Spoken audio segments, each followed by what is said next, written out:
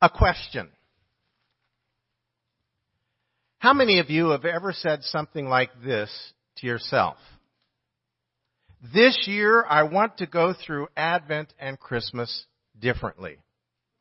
This year, I want to take more time to be quiet, to reflect, to drink in a deeper meaning of the season, to experience the real meaning of Christmas. This year, I want to experience it in a fresh way, without raising your hand. Have any of you ever said something like that to yourself? And for those of you who have, how many of you have gone right on through the season, getting caught up in the same old routines and busyness, and at the end of it all, look back and say, did I really catch it? Did I really do it? Or did I miss the opportunity to really see it all deeply and discover it anew and afresh? If you are like me, then there have been years when that is exactly what happened. Oh, I'm not suggesting you didn't enjoy things or see many of the beauties of the season, but to have truly touched, to have truly seen Christmas, well, maybe it was all just a spiritual blur. This year, to help us see more clearly, more broadly, and more deeply, we are looking for Christmas using a variety of perspectives.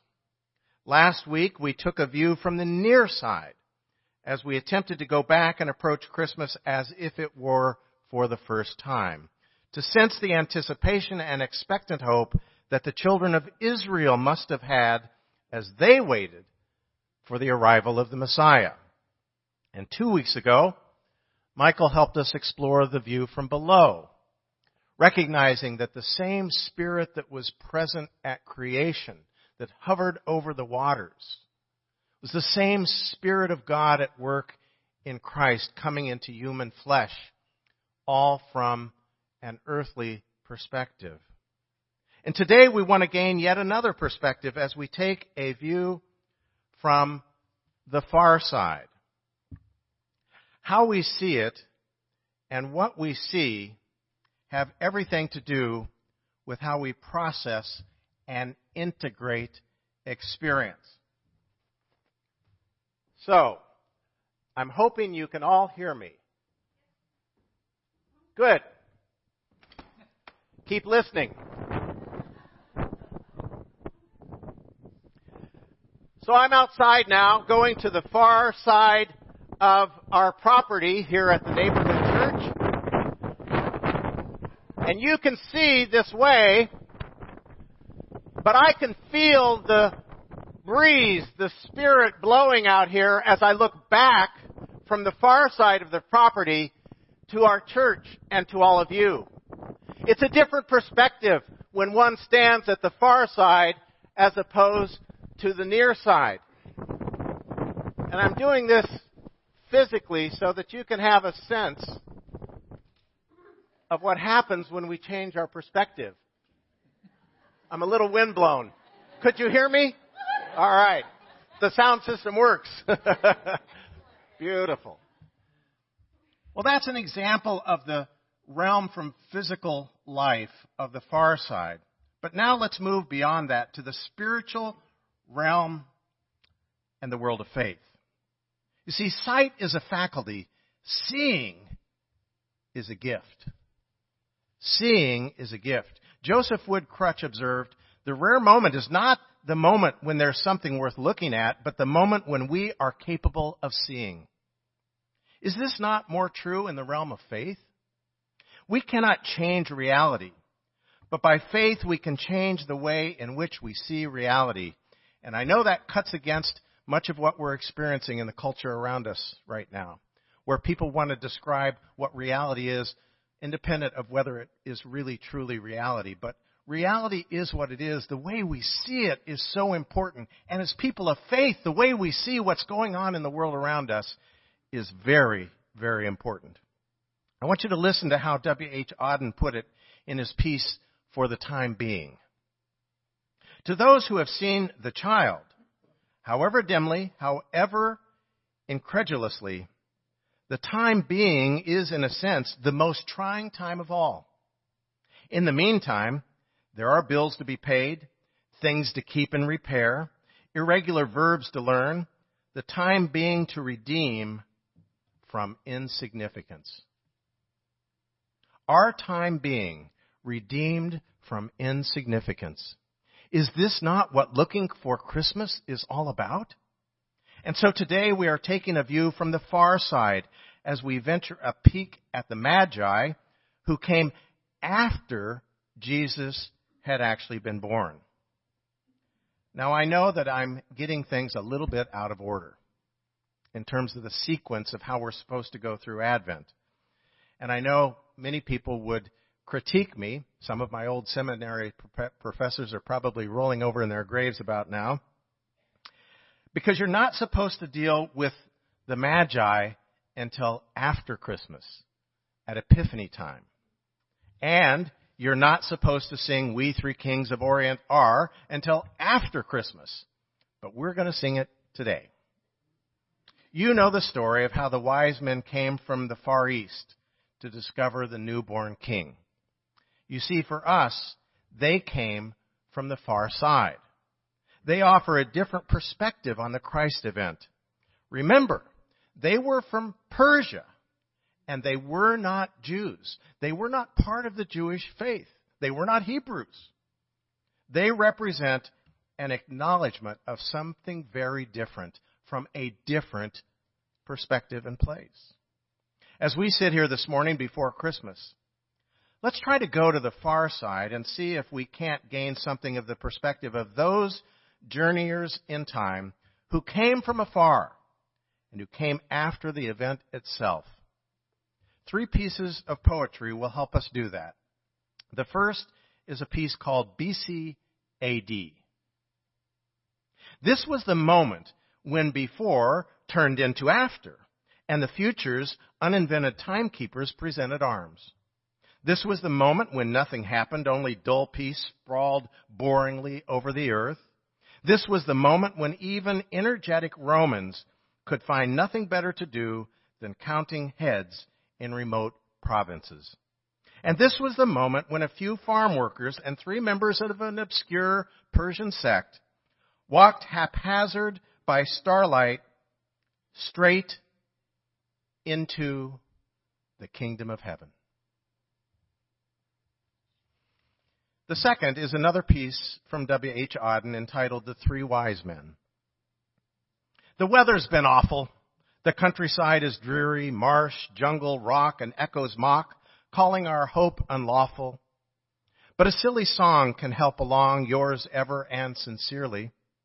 At least we know for certain that we are 3 old sinners, that this journey is much too long, that we want our dinners and miss our wives, our books, our dogs, but have only the vaguest idea why we are what we are. To discover how to be human now is the reason we follow the star. And then third, a piece called Stargazing by Greg Jackson. The trouble started when the 3 went to school to learn about the stars. Who can make a living stargazing, their parents asked. Then they discovered a miracle in advance. Scientists and believers, they followed a promised star to a holy family. Those who wander through life without examining it lead no one anywhere. What light are we following this year, and what will we find really? Will we discover how to be human now as God has fully created us to be? Stars have always had to do with origins and destinations, so it is a little wonder that the Magi were led by a rising star. They were open to something outside the familiar. They left their homeland and their familiar territory and journeyed into the unfamiliar, not knowing exactly what it is they would find. Faith and vision open us to something new. The wise men were moving outside of the box. A view from the far side today allows us the opportunity of thinking outside the box and using our imaginations. What was the birth of Jesus really like? Well, I'm afraid we'll never know for sure. All we have is the tradition that came many, many years after the event itself. And other than the shepherds and the wise men, we know very little of the circumstances and the timing. Did Mary have a long and painful labor? Were she and Joseph lonely at the time of Jesus' birth, being in a strange place away from their family? Was it different than our picture book images? Jesus was not Caucasian. What was he like, really? He was not born among the elite, but as the impoverished and the outcast. You see, a view from the far side allows us to imagine the birth in ways we've never seen before if we let our imagination be led by God's light. And we don't have to stop there. I want to invite you to open yourself to imagining more, not less, about the birth story during these coming days as we lead up to Christmas. And while you're at it, did you glimpse the connection between the other text from John that Linda read for us, which also has to do with the far side of faith? Do not let your hearts be troubled. Believe in God. Believe also in me, Jesus said. In my Father's house are many dwelling places, many rooms. If it were not so, I should have told you, for I'm going there to prepare a place for you. And if I go and prepare a place for you, I shall come again and receive you to myself, so that where I am, you may be also. And my way there is known to you. And Thomas blurted out, Lord, we don't know where you're going. How can we know the way? And Jesus replied, I am the way. I am the truth. And I am the life. You see, the far side of faith also has to do with eternal life. Eternal life. And while we know very little of what that looks like, we have come to know it by faith and what we know in Christ. And so, we often talk about the gates of heaven, right? So if I walk through these gates, and if they're closed, you get a partial glimpse into what lies on the other side. And if I go further yet, there are other rooms back here. Because there are many rooms in my Father's house. If it were not so, I should have told you, for I'm going there on purpose to prepare a place for you. And if I go and prepare it, you also will come to share in the life God has in store for you. Not just here, but forever. Thomas John Carlyle connects to the far side in two sentences of reflection called, I never know.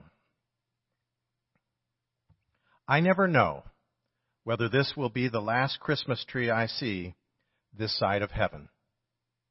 So I light the lights each evening, try to drink in the aura and the details, and feel the ineffable meaning and the joy this replication affords me. Relationships, known and lost. Jesus came into the world, was born, lived, died, and was resurrected by God. Friends, Jesus came into a dark and broken world to show us a new way to be. He showed us a new way to love one another. Christmas is coming, and there are so many lonely people. People lonely for home, people lonely for peace, refugees, prisoners, the starving, outsiders, people lonely for food, people lonely for home. We are lonely, Lord. Lonely for loved ones whose chair at the table is empty this Christmas. Lonely for children who have grown up and gone away. And for those who haven't yet really let us into their lives. You know what it's like to be lonely, Lord. There in a manger, no room in the inn. There on the road, no place to lay your head. There on the cross, no one to take you down. Oh, let us lonely ones find one another again. In my Father's house are many rooms, and I go there to prepare a place for you. With the stars and the Magi, with earth and heaven, as you are looking for Christmas this year, don't be afraid to take the view from the far side. Amen.